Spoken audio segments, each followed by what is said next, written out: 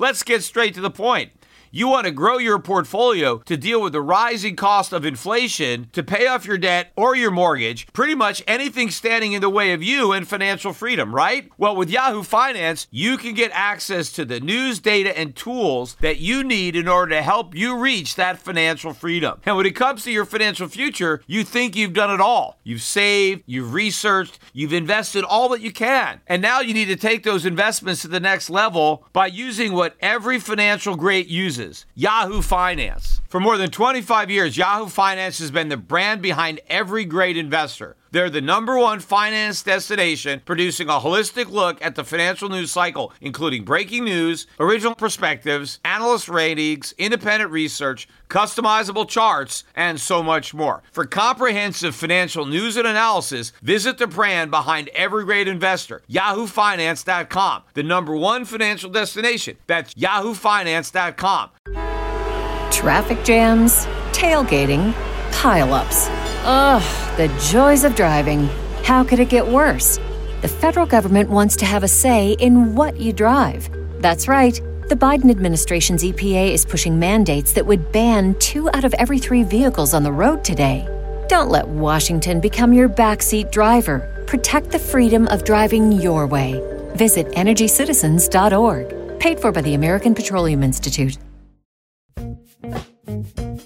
The Peter Schiff Show.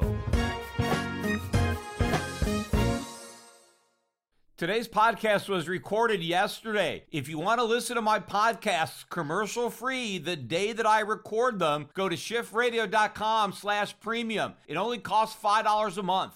Today's podcast is sponsored by Indeed.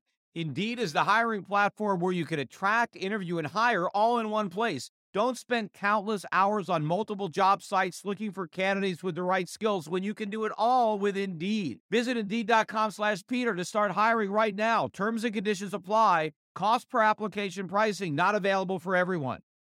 Today, the Federal Reserve raised interest rates by 75 basis points. The target Fed funds rate is now between 3 and 3.25%. Now, that is exactly the interest rate hike that everybody was expecting. That's what I expected. And the reason I expected the Fed to deliver a 75 basis point rate hike is that the Fed has gotten into a habit of delivering exactly what the markets expect. For a while, there were some people who were thinking maybe it would be 100 basis points. But since that was a minority position, I didn't think the Fed was going to do that. If the majority of people thought the Fed was going to hike by 100 basis points, then the Fed would have delivered 100 basis points. It didn't do it because it doesn't want to upset the markets. Because even though Powell claims he doesn't care about the markets, he absolutely does care. And so he only wants to raise by the amount that he thinks the markets are okay with. Because after all,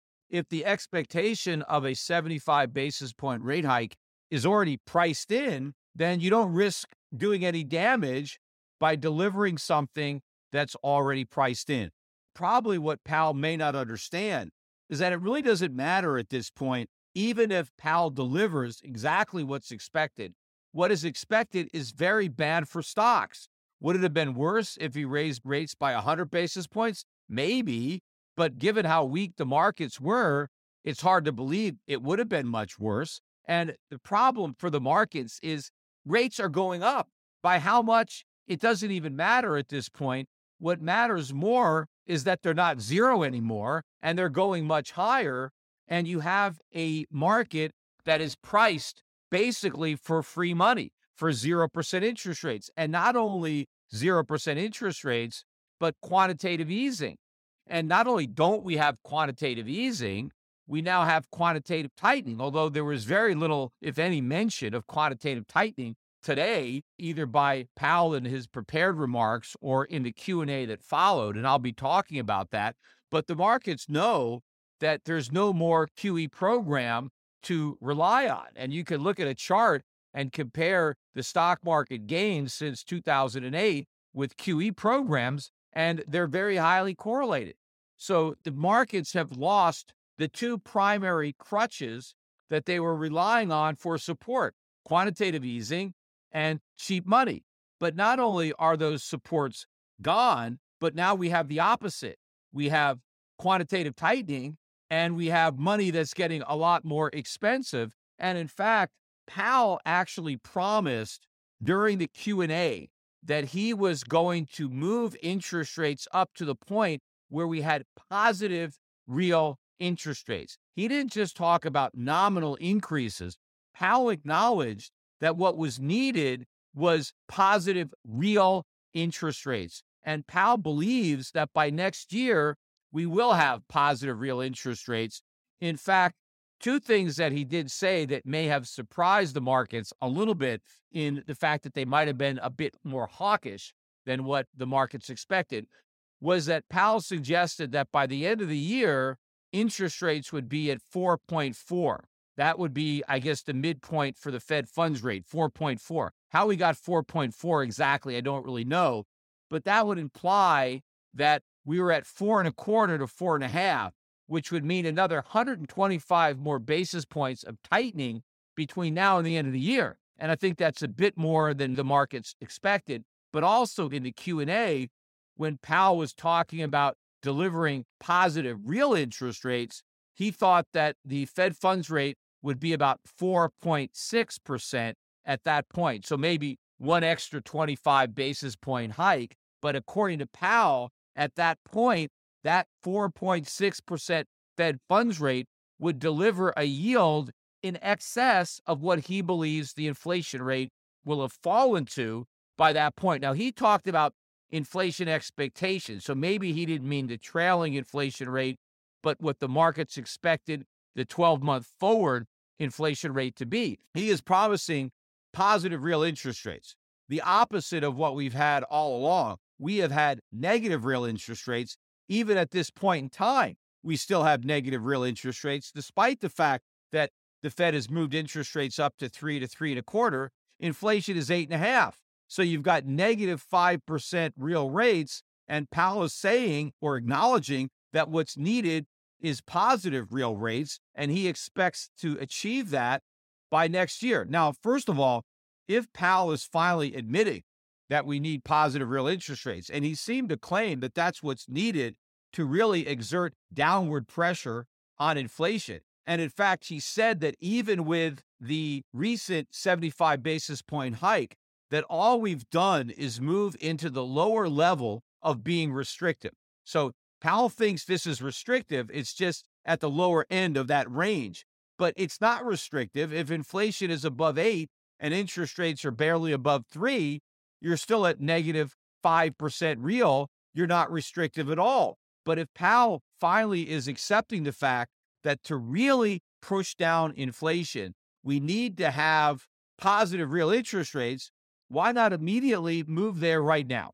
Why drag your feet? Why wait? In fact, why does the Fed even have to wait for a meeting to raise interest rates? If the Fed recognizes that interest rates are too low, why can't it just raise them the minute it recognizes that? Why does it have to wait for an actual meeting? And why does it have to use this incremental approach? In fact, one of the questions that Powell was asked about why it's so important to fight inflation now is he said, well, we can't do it later because it will be so much more painful. So we have to act quickly to try to ease the pain. Yes, it's going to be painful.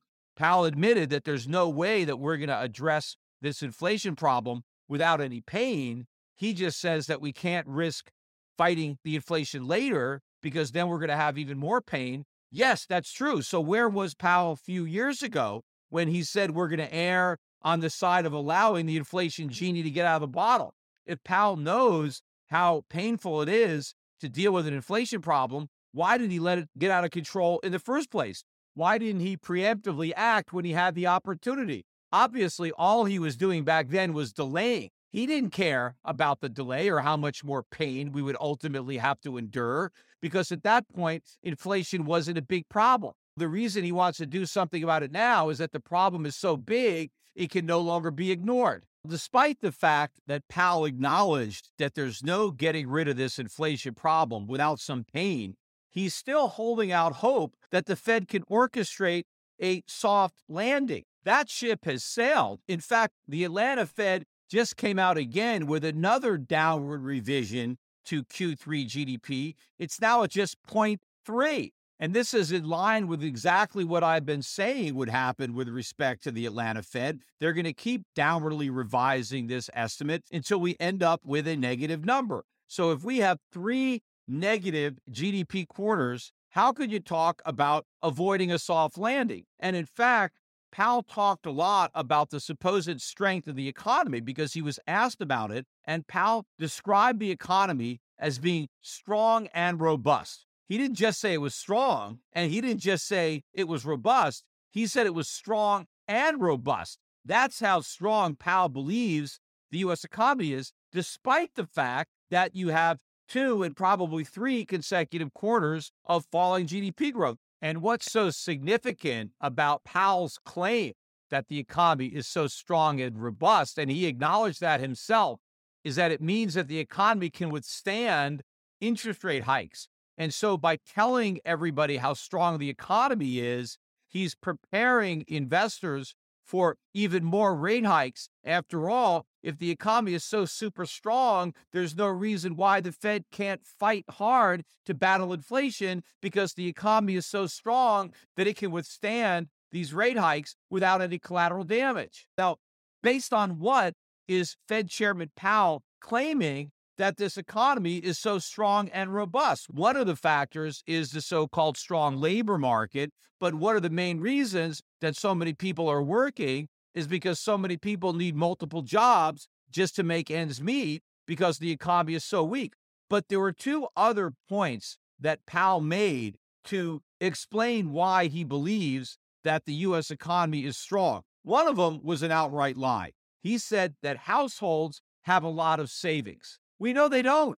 The savings rate is the lowest it's been since the 2008 financial crisis and headed lower. How could Powell claim that the reason the economy is so strong is because households have so much savings when their savings are depleted, when households have never had less savings than they do right now, other than the 2008 financial crisis, which is not exactly a period of strong, robust economy? So that was basically an outright lie. It can't be that Powell hasn't seen these statistics. He's got to know that households are tapped out, they've depleted their savings, and they're running up their credit card debt. So how can he claim that that's the reason that the economy is so strong? But the other reason he said the economy was so strong is because he said that state governments were flush with cash. Now, I haven't done any research into that. I'm not sure if they're flush or not. But I can tell you one thing, if they're flush, they won't be flush for long, because 2 things are going to happen that are going to deplete any cash that the states have. One is the economy moving deeper into recession, which will ultimately cause a loss in jobs in those states and a reduction in tax revenue going into state governments. But more important than that is the increase in interest rates that is going to crush the states, because all of these states have debt. You have muni bonds that have been issued, the state governments, local governments, and a lot of this debt is going to mature over the next several years, and interest rates have already gone up a lot, and they're going to continue to go up a lot. In fact, while I'm speaking about interest rates, look at what happened to yields today. The yield now on a 2-year Treasury is now the high watermark at 4.05%. It's now above the yield on a 1-year Treasury that's 4.03%. These are new high yields for this cycle, but the fact that the market now is pricing a 2-year above a 1-year, the markets now believe that the Fed will leave higher interest rates in place longer. And that's why these 2-year yields are up, because the market no longer believes that after 1 year, the Fed is going to be cutting rates. The markets are now pushing back into the future, the first rate cut to happen after 2 years. So this is bad news for debtors who were hoping for some kind of relief.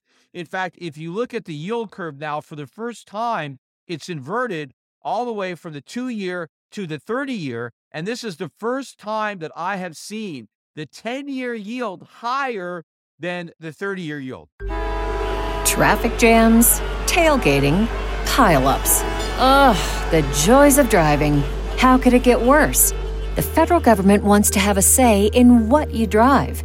That's right. The Biden administration's EPA is pushing mandates that would ban 2 out of every 3 vehicles on the road today. Don't let Washington become your backseat driver. Protect the freedom of driving your way. Visit EnergyCitizens.org. Paid for by the American Petroleum Institute. When you need mealtime inspiration, it's worth shopping Kroger, where you'll find over 30,000 mouth-watering choices that excite your inner foodie. And no matter what tasty choice you make, you'll enjoy our everyday low prices, plus extra ways to save, like digital coupons worth over $600 each week. You can also save up to $1 off per gallon at the pump with fuel points. More savings and more inspiring flavors make shopping Kroger worth it every time. Kroger, fresh for everyone. Fuel restrictions apply.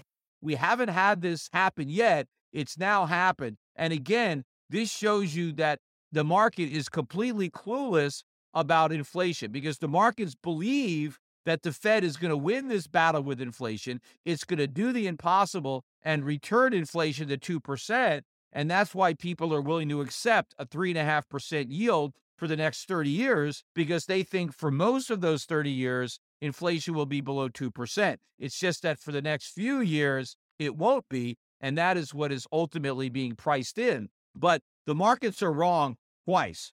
They're wrong about the economy, and they're wrong about the inflation. The economy is going to be much weaker than investors think, but at the same time, inflation is going to be much stronger than investors think. But this backup in yields is going to be extremely problematic for state governments when they have to refinance a lot of the debt that they originally took out when interest rates were much lower. And of course, the same problem is going to exist for the federal government. Nobody talked about that at all today during the press conference. If yields on 12-month or 2-year treasuries a year or two ago were just 25 basis points, and now they're 400 basis points, you're looking at a 16-fold increase in debt service costs. This is off the charts. Right now, the government is already spending about $500 billion a year on interest payments. That's up from about $300 billion. In fact, I was watching a conversation on CNBC,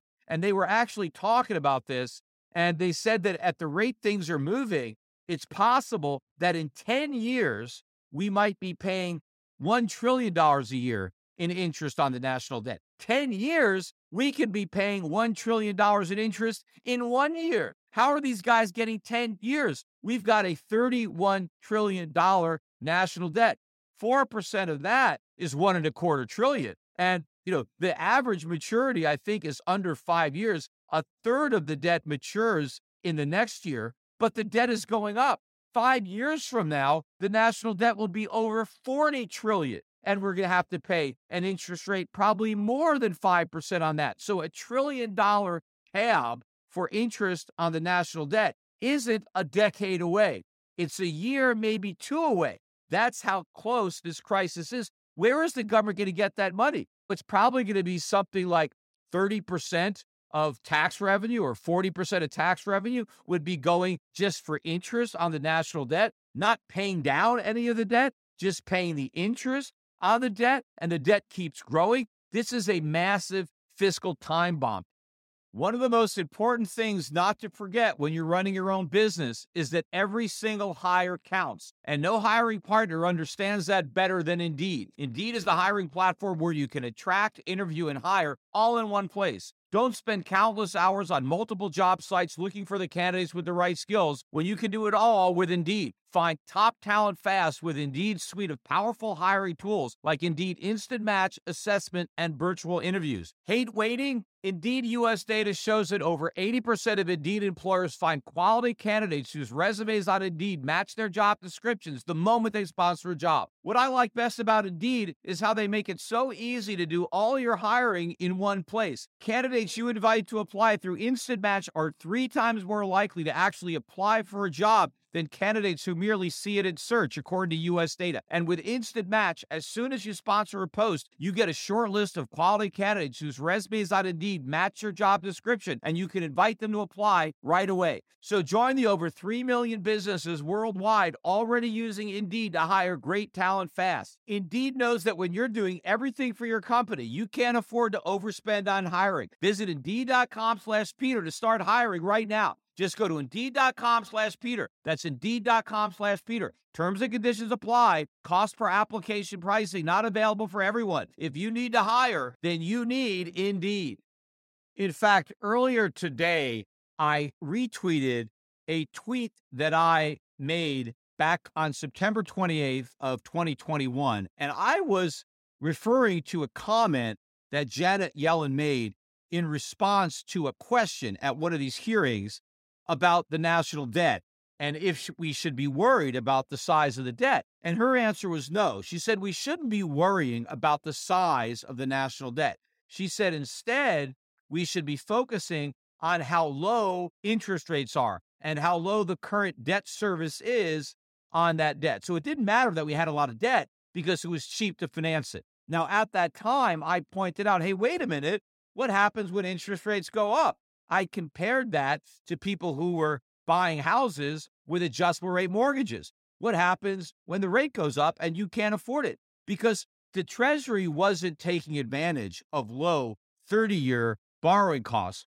The Fed was borrowing for 6 months, for 1 year, for 2 years. So they were rolling the dice and gambling that interest rates stayed low. Well, they're not low. They're much higher. I wonder if Janet Yellen is worrying about the national debt now that interest rates have moved up so much. Or is she going to start worrying because we already know that they're going to move much higher? For years, that was the justification that the government gave for borrowing money. They kept saying, hey, interest rates are really low. We should take advantage of it. We should just keep borrowing money while rates are low. Well, maybe you could have made that argument if you were locking in those low rates for 30 years, not if you were having to roll them over 30 days, 90 days, 1 year. And in fact, I often said, wait a minute, just because something is cheap doesn't mean you should do it. I would say, hey, if heroin was free, if they were giving out free heroin, would you say, hey, heroin is free, I might as well use it, it's free. If something is bad, just because the cost goes down, that doesn't mean you do it. And taking on all this debt was bad. Just because it was temporarily cheap, it wasn't a reason to do it. Well, we did it, and now we have to deal with the consequences. Powell said it himself. The longer you wait to deal with a problem, the worse the consequences. Well, we've waited a long time. In fact, the Federal Reserve deliberately created inflation since 2008 to postpone the pain. Why did we do quantitative easing? Why did interest rates go way down? Because the Fed did not want to allow a bad recession or allow a bad recession to get worse. The Fed wanted to prop up stock prices. The Fed wanted to prop up real estate prices. So in order to do that, we created inflation. We put interest rates at zero. We did quantitative easing. Well, now we've got a huge inflation problem, and now the Fed has to fight a monster that it created, but the Fed can't fight and create inflation at the same time. So if the only reason the economy was propped up, the only reason the markets were propped up was because of inflation, and now we're going to remove the inflation prop, everything built on top of that foundation has to collapse. And that's exactly what we're seeing, except so far we're seeing it in slow motion. But it's not going to stay in slow motion for long. It's going to accelerate. And in fact, Powell himself even acknowledged while he was talking about how strong the economy is based on two false premises. One, that the consumer was flush when he's broke, and two, that states are flush when they're about to be broke, just like the federal government. But he acknowledged that housing prices are too high and that they have to come down so that people can afford to buy houses. And one of the reasons that prices have to come way down so that people can afford to buy houses is because mortgage rates have gone way up. In fact, when I recorded my last podcast over the weekend, the 30-year fixed rate mortgage was 6.1. It's been less than a week, and now it's 6.47%. That is a huge jump in just 3 days, and it's going to keep going up. And Powell acknowledged that we're going to have a correction in housing. What does that mean? Home prices are going to fall. Well, what does that mean? That means a lot. We've already seen this movie before. What happens when home prices fall? People mail in their keys instead of their mortgage payments. And how do we know this? Because the average down payment has only been 5%. So you have a lot of people who bought into the peak of a housing bubble who are going to have negative equity very quickly. and they're already going to be struggling with other rising costs. And so, what incentive will they have to remain in their homes? None. And so, if Powell recognizes that we're going to have a big drop in the housing market on top of all the other problems, how could he still be holding out hope for a soft landing? In fact, he said he was still hopeful that we wouldn't have any kind of meaningful increase in unemployment either. Why? If we have a big drop in home prices, and in fact, he acknowledged that shelter inflation would continue for many years. And of course, there is no such thing as shelter inflation. There's just inflation. But what he acknowledged was that the cost of shelter would keep going up, even though home prices were going to go down. Why? Because mortgage rates are going to go up. Maintenance costs are going to go up. Insurance costs are going to go up. Everything associated with home ownership is going to get more expensive, which means the price of the house itself is the only thing that can give. It has to go down, but that means there's no more construction. A lot of people who work in construction are going to lose their jobs. Look at the news that came out yesterday from Ford Motor Company. Ford Motor Company announced that they're slashing production because they can't get a lot of parts, but the parts that they can get are more expensive, so they have to raise their prices while they're cutting production. But since the overall volume of sales is going to go down, Ford is going to have to make up some of that difference with even bigger price increases because they have to cover whatever fixed overhead they have with fewer sales. So you're losing some of the economies that come with volume. And so that means prices are going to go up even more than just the increase in the cost of production. And this also means layoffs are coming at Ford. Those are high-paying jobs that are going to disappear. But Ford is not just a one-off situation. This is endemic of what's going on and what will go on in the entire economy, where everybody is loaded up with debt, and now servicing all that debt costs a lot more money. If you have to pay a lot more money to service your debt, that leaves a lot less money left over for everything else. And so as everybody cuts back in order to pay higher costs on their debt, everything implodes. And it's not just the individuals that are going to cut back. Corporate spending, corporate investment has to cut back because corporations are loaded up with record amounts of debt. The government, right, they have record amounts of debt. Interest costs are going to explode. Why does everybody have so much debt? Because of the Fed. The very agency that claims it's here to rescue us from this inflation problem created the inflation problem. And the reason solving the inflation problem is going to be so difficult is because we have so much debt. And why do we have so much debt? Because the Fed kicked the can down the road on inflation for 12 years. And all of a sudden, they found religion. Of course, I don't think Powell has found religion.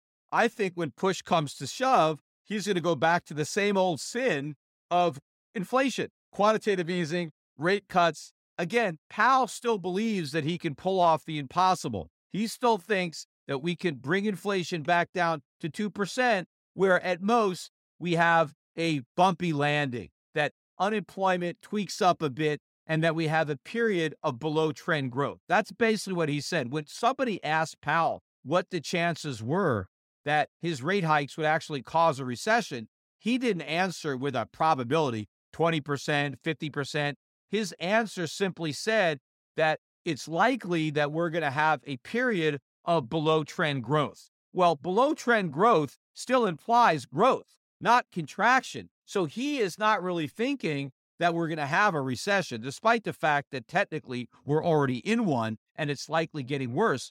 But I believe when Powell is really confronted with how ugly this is going to be, then we're going to finally get that pivot. But this is a giant game of chicken, and I think Powell is going to keep up this pretense as long as he possibly can, because the sooner he's forced to give it up, the sooner we're going to have a real crisis, a currency crisis, a sovereign debt crisis. The Fed will lose all credibility when it pivots. So in order to hang on to that credibility as long as possible, Powell has to keep up that pretense. He has to keep on bluffing that he's going to do whatever it takes. And as long as he's doing that, the markets have to keep selling off. The economy is going to go into a protracted recession, not just a period of below trend growth. Remember, all the growth that we supposedly had since the 2008 financial crisis was phony. It was a giant debt-fueled bubble. And if we take the fuel out of that bubble,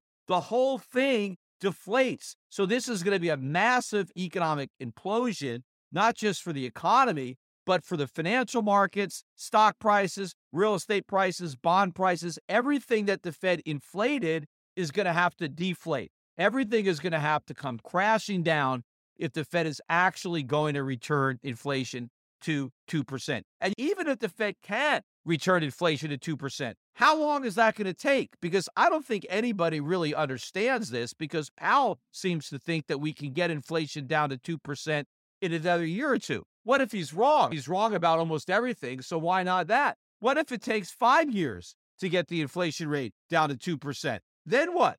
We're going to have 5 more years of inflation fighting? How much higher will interest rates have to go over those 5 years? And meanwhile, even if the Fed succeeds in bringing inflation down to 2% 5 years from now, what are we going to do about the 5 years between now and then where inflation is way above 2%? What if it averages 5% during those 5 years that it's gradually coming down to 2%? That's another 28% increase in the cost of living from where it is right now. If people are already struggling with the cost of living where it is, how are they going to bear it if it's almost 30% higher? They're not. And of course, where are interest rates going to be? Where are mortgage payments going to be during that 5-year period? And that's really a rosy scenario. I think that getting inflation down to 2% in 5 years is optimistic. I don't think the Fed's going to do it. And that's because I think the Fed is going to surrender in this fight rather than letting the economy get knocked out. The Fed is going to throw in the towel, and it is going to start easing, even though inflation is nowhere near 2%. In fact, when Powell was asked another question about pain and how much longer Americans would be forced to endure that pain in order to bring inflation back down to 2%, Powell didn't really answer the question. He basically just replied, it depends. Powell said it depends on how long it takes to get inflation back down to 2%, or how long it takes for wages to rise high enough that it eclipses the increase in prices. So who knows how long that's going to take? But meanwhile, even if we have several years of inflation above 2%, returning it to 2% doesn't solve the problem, because it doesn't bring prices back down. It just slows the rate of increase going forward. But if prices are already too high, then if they go any higher, that makes it worse unless you have strong wage growth, and there's no indication that that's actually coming. And on another note, when Powell is talking about all the years that inflation is going to be above 2%, I wish one of these reporters who asked these questions would ask him about inflation averaging. Somebody's got to say, excuse me, Chair Powell, but your most recent policy, like a year and a half ago or so, was that we needed inflation to average 2% over time.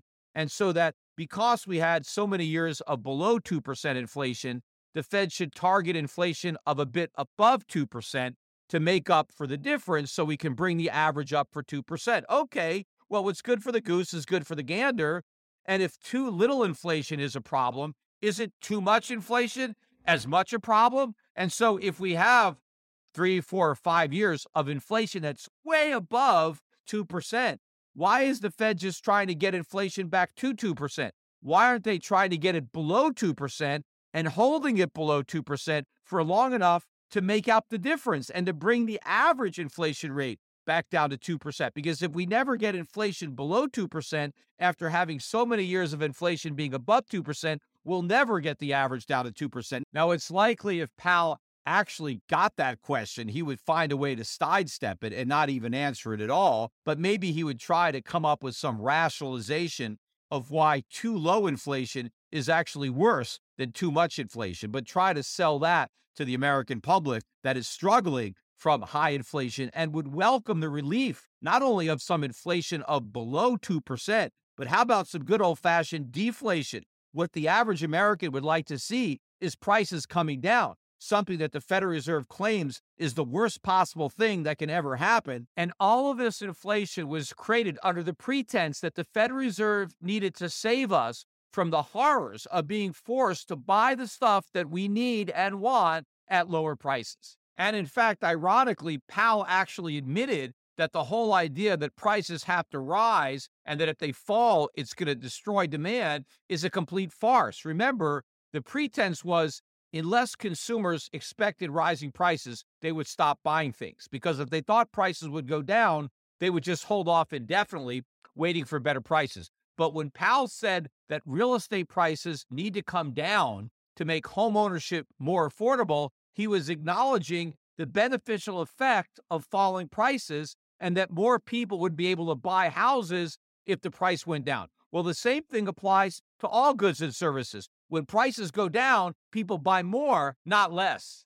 But I want to turn my attention now to the markets and the way they reacted to today's rate hike. And if it was Powell's intention not to harm the markets by delivering exactly what the markets had already priced in, he failed miserably, because despite getting exactly what they expected, the markets tanked anyway. And that's because when you are in a bear market, all news is bad news. It doesn't matter. Even if you get what you're expecting, if what you're expecting is bad and you're going to get even worse news in the future, the market should continue to go down. And the market will continue to go down until either the Fed pivots or the markets are able to sense that that pivot is imminent. But we did get a roller coaster ride today, because early in the morning, the major stock market indexes were up, maybe on the fact that, okay, it's going to be the buy a rumor, sell the fact.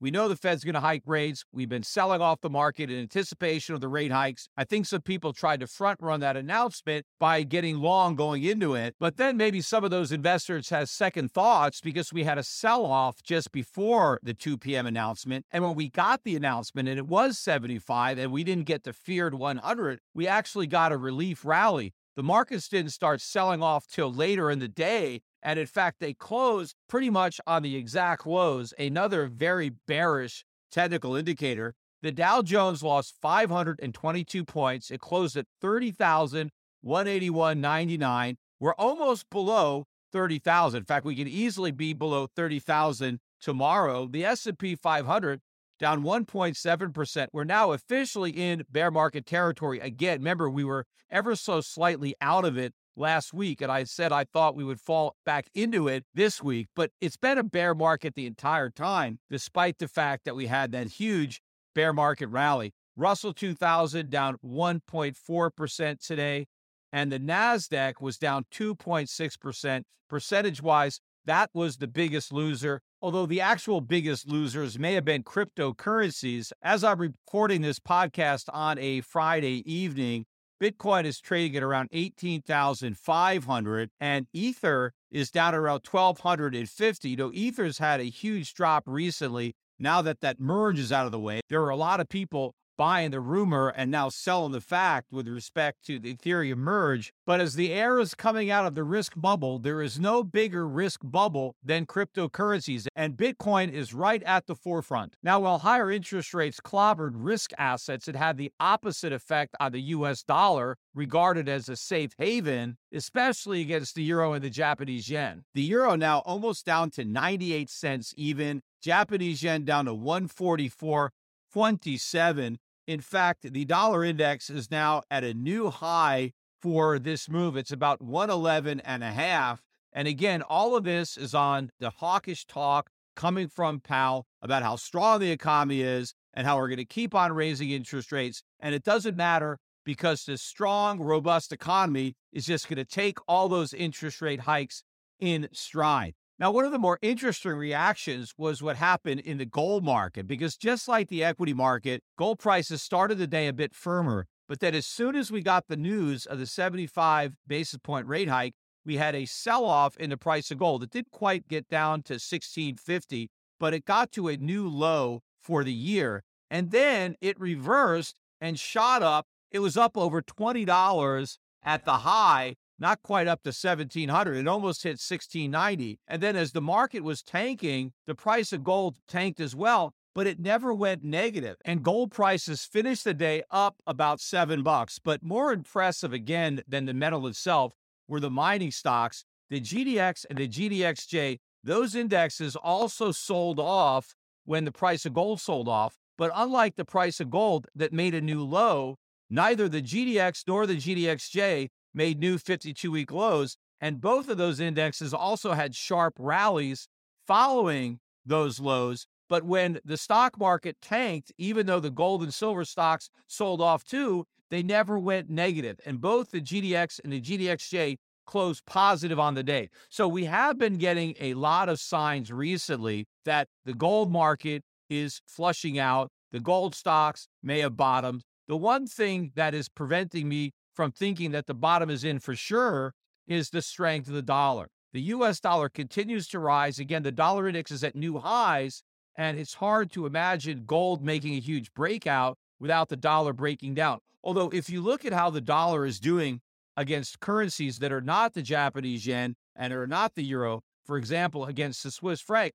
the dollar has been a lot weaker against those currencies. Not that it's weak, it's just not that it's strong. And the Swiss franc has been holding its ground. So you're seeing a lot of strength in the Swiss franc relative to the euro. But again, the main reason that you're seeing the dollar strong against the euro and the yen is because, number one, the Japanese aren't doing anything about their inflation problem. The Europeans have finally acknowledged their inflation problem, but they also have a bigger problem that nobody will ignore, and that is dealing with the consequences of boycotting Russian goods, and more importantly, dealing with the consequences of Putin actually starving the European economies of energy. So there is a huge problem that's easily acknowledged with respect to Europe. The problems with the United States, while I think they're even bigger, they're not as obvious to so many people. So while the elephant in the U.S. room is an even bigger, stinkier animal, nobody notices that one. But the elephant that's in the European room,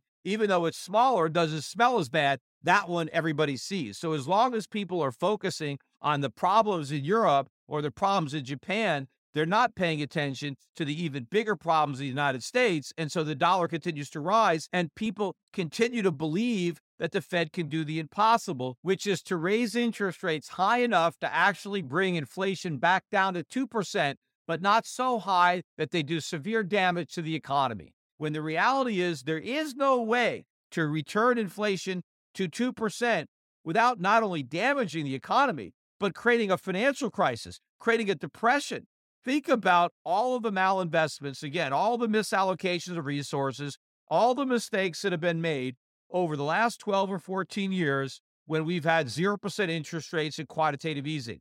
Think about how bad the 2008 financial crisis was. That was bad, but it's nothing compared to what's in store for us now if the Fed tries to normalize rates. Remember, that's what Greenspan did. He normalized rates up to 5% after having kept them at 1% for maybe about a year and a half, and then he slowly raised them back up to 5% over another year and a half. And during that time, we inflated a housing bubble. Well, during the time that rates have been at zero, and now we inflated something much bigger than a housing bubble. In fact, this housing bubble is even bigger than that one. In fact, this one is so big, even Powell acknowledges its existence, because I don't remember the Fed in 2006 or 7 saying that housing prices were too high and that they had to come down. In fact, Janet Yellen was saying that housing prices would never come down. She thought they would keep going up. And if she was wrong, she didn't think it would hurt the economy. But now you actually have a Fed chairman acknowledging that housing prices have to come down. And in fact, if you read between the lines,